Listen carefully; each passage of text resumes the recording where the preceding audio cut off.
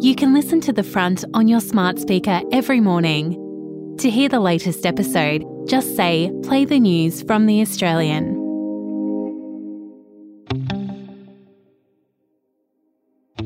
From The Australian, here's what's on the front. I'm Claire Harvey. It's Wednesday, November 29.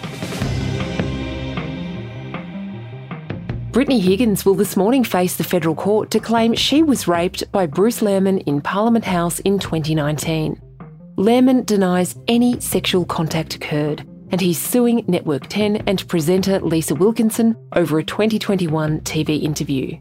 Higgins is the star witness for the defence, which will attempt to prove on the balance of probabilities that Lehrmann did rape her. She began her evidence on Tuesday afternoon, having pledged when Lehrmann's criminal trial was aborted that she would give evidence for any media outlet he sued. In today's episode, we unpack the defence's strategy, examine what Higgins is expected to say, and set the scene for a gripping week in court with a colourful judge, big-name barristers, and the late-night encounter between two bright young things that has shaken politics and journalism.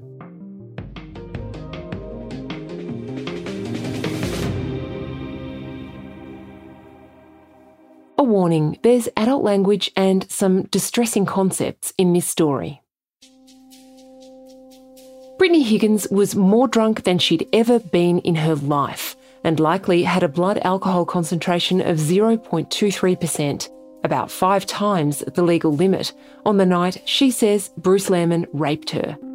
She described it in a text message to a friend as like fucking a log. The implication being she couldn't possibly have been a willing participant to sex and that Lehrmann must have known she was too drunk to consent. That's the case for the defence in a federal court trial that has captivated the nation. Higgins is a witness for the defence in a defamation action brought by Bruce Lehrmann against Network 10 and presenter Lisa Wilkinson. Lehrmann says he has never had any kind of sexual encounter with Higgins. Higgins says he got her drunk and raped her. On Tuesday, after Bruce Lehrmann's evidence concluded, the barrister for Network 10, Dr Matthew Collins KC, opened his case for the defence. In his opening, Collins said he will call more than 20 witnesses, including Higgins' parents and her stepmum, her ex-boyfriend, colleagues, police, counsellors, security guards and friends. What Collins is seeking to do is prove on the balance of probabilities that Lehrmann did rape Higgins and that Network 10 and presenter Lisa Wilkinson made every reasonable effort to establish the truth of her claims before publishing them in 2021. Witnesses who won't be called are the senior politicians whom Brittany Higgins has accused of covering up her rape. Her former boss, Linda Reynolds, who was Defence Minister in Scott Morrison's government, has strongly objected to Higgins' suggestion she and the government wanted to brush it under the carpet. So too has Fiona Brown, the Chief of Staff in the office at the time. Network 10 still wants to call Fiona Brown and has subpoenaed her. But Higgins is persisting with her claim that senior political figures didn't want to know. In his opening address, Matt Collins said after Higgins was raped in the early hours of 23rd of March 2019, she told her ex-boyfriend Ben Dillaway that she'd been assaulted and confided in her father that something bad had happened at work. Over the next week, she told both Chief of Staff Fiona Brown and Minister Linda Reynolds she'd been raped. Brown and Reynolds had already told Lehrmann to pack up his desk. They didn't know he was being accused of rape, but they were furious because he'd breached security by entering Parliament after hours. It came on top of an earlier security breach relating to classified documents. We've asked a voice actor to bring you Matt Collins' words. She was asked to take a seat on the couch where the alleged assault had occurred, and Ms Higgins relayed what had happened in front of the minister. On the same day, she met with 2 Australian federal police officers and later members of the sexual assault and child assault team. She had an increasing sense that it was not in her interests to pursue a complaint in relation to what had occurred. She was struggling. She was a junior employee for a government minister on the eve of a federal election the government was expected to lose. She perceived that her complaint presented a political problem that put her dream job at risk. Ultimately, on the 13th of April 2019, Higgins emailed the police to thank them for their sensitivity and care, but to say that she did not wish to proceed further with her complaint at that time. Matt Collins said there were numerous witnesses who would attest to Higgins telling them in the weeks after the alleged incident that she'd been raped. Collins also said the theory advanced by Lehrman's lawyers that Higgins had made up the claim to save her own job was implausible. The theory is apparently that Ms. Higgins saw Mr. Lehrman emerge from his meeting with Ms. Brown on the 26th of March and start collecting his belongings, surmised that he had been sacked because they had come back to Parliament House on the Saturday morning, thought it was inevitable that she was about to suffer the same fate, and so fabricated an allegation of rape in order to save her job. If we've understood that theory correctly, it is, with respect to our friends, incoherent. First and foremost, it would be a monstrous thing, as Miss Higgins herself will tell you, to fabricate an allegation of rape. Then reflect on this. If Ms. Higgins was acting to save her job, then she had achieved her objective on the 26th of March 2019. Why on earth, I would have to ask, would she, almost 2 years later, resign from the successor to that job as a ministerial staffer? Reactivate her complaint against Mr. Lehrman with the Australian Federal Police, and give media interviews about what had occurred to her, exposing herself to the extraordinary scrutiny that has since followed. Collins said Ten had done detailed, careful work to check Higgins' allegations before publishing them, including asking her to sign a statutory declaration and obtaining confirmation from the government and police that a sexual assault allegation had indeed been made. Collins said if Network 10's defence fails, it would be a devastating moment for journalism in Australia. He said even if the judge didn't accept the allegations were true, he should find in 10's favour because it was an honest communication protected by the so-called qualified privilege defence. That defence says 10 was not motivated by malice and 10's actions were reasonable. 10 had reasonable grounds for believing her claims were true, took steps to verify her claims, and sought a response from Lehrman before publication. Collins said a loss for 10 would compel the conclusion that Australia's defamation laws, at least in force as at the time of the program, do not permit the Australian media to report on allegations of this kind, no matter how well researched, no matter how significant the topic of public interest, no matter the steps taken to verify the facts, no matter that the target was not named, and no matter that the target had no intention of giving a contrary account prior to broadcast. Before Higgins entered the witness box, Lehrman spent the morning answering questions. We've made a full special episode outlining his evidence, which you can find by scrolling back in your feed, wherever you got this podcast. But on Tuesday morning, he had a few additions. He said the Seven Network has been paying his rent for 12 months in return for 2 interviews he did on the Spotlight program. Lehrman also described as stupid a speech in Parliament by then PM Scott Morrison, apologising to Brittany Higgins and other women over allegations of wrongdoing by men in Parliament House and other government workplaces.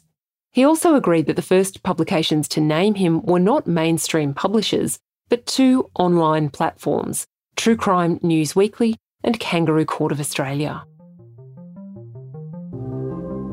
Coming up, Lisa Wilkinson's barrister finally gets to say her piece.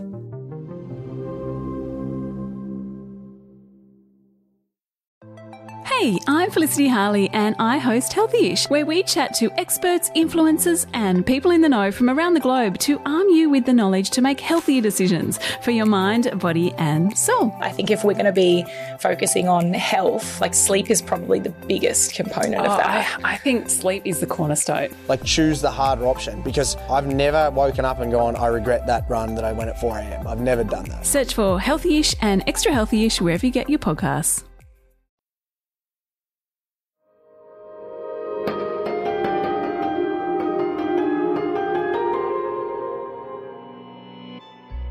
At At the end of Tuesday's proceedings, the court heard from high-profile defamation barrister Sue Chrysanthou SC. Chrysanthou is representing Lisa Wilkinson. She's famously racked up more than $700,000 in legal bills since Lehrman launched the defamation action. Those bills are the subject of another dispute between Wilkinson and her employer, Network 10. They say they'll reimburse Wilkinson when the trial has concluded. Wilkinson says she's not in a position to foot the bill, so they're fighting it out, separately, in the federal court. On Tuesday, Chrysanthou delivered her opening statement. She told the court Brittany Higgins' allegations against Bruce Lehrman are not something Higgins conjured up after the fact. As to the credibility of Miss Higgins, it also became clear early on that this was not a case of recent invention. Ms. Higgins had made the complaints to a number of people at the time. I was surprised to hear, in my learned friend's opening, an allegation of delay in complaint. With respect, there was no delay. A delay in a complaint is a year or 2 years or 20 years, not a few days. In her opening remarks, Chrysanthou praised her client's journalistic integrity and the thoroughness of the investigation conducted by her colleagues at the project. Chrysanthou said Network 10 and news.com.au, which broke the story of Higgins' allegations earlier on the same day as the project interview aired, both decided not to name Mr. Lehrman in their reports. Lehrman contends he wasn't contacted by the project before the TV interview was aired, and said he only read their email after finding it in his spam folder after the story was published, and he had checked into a mental health facility due to his emotional distress.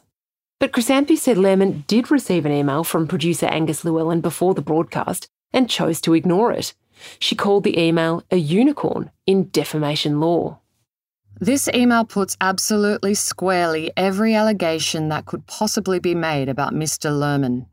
It tells Mr. Lehrman who the source is, and it, in detail, gives him information about the allegations that were sought to be made. It also, if he doesn't wish to answer the specific questions below by no later than 10 a.m. Monday, asks him if he's available for an interview. Chrysanthou said she didn't criticise Mr. Lehrman for choosing not to respond to the allegations, but she said his silence is relevant, that having emailed the allegations to Lehrman, 10 could reasonably interpret his silence as a failure to deny wrongdoing. Chrysanthou added that if indeed Lehrman had recognised himself in the news.com.au article earlier in the day, he had ample opportunity to make contact with the project to offer his response. This case has been political from the moment Brittany Higgins said the Morrison government tried to shut her down. And Chrysanthou said Wilkinson's interview with Higgins wasn't just about one young woman's allegations of a terrible experience. Now, the treatment of women as employees in Parliament House, including by elected officials, was a topic that was of interest and is of interest to every voter. It's not just of interest to women. It should be of interest to everyone. Now, at that point, it was clear that Canberra needed to be scrutinised on this issue, and there was other reporting leading up to this broadcast.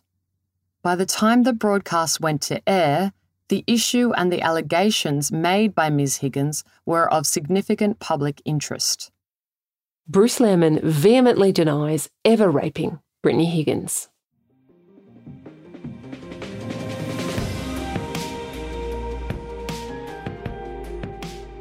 Brittany Higgins will return to the witness box in the federal court today. You can follow our rolling coverage of Bruce Lehrman's defamation action right now at theaustralian.com.au.